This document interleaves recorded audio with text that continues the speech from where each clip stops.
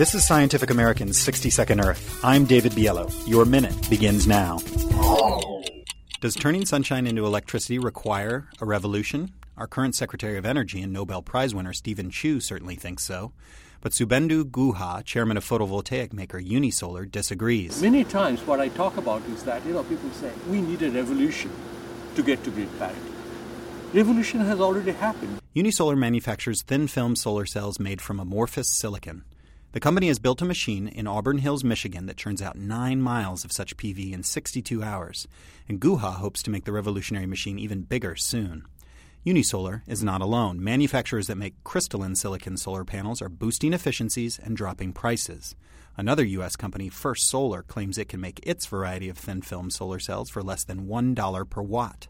That's been the goal of solar panel makers for a long time, because as those prices decline, electricity from the sun costs the same as, or is even cheaper than, electricity from burning fossil fuels. And that means a deployment revolution might be imminent, or as Guha says, a roof is a terrible thing to waste. Your minute is up for Scientific American's 60-Second Earth. I'm David Biello. Thanks for listening.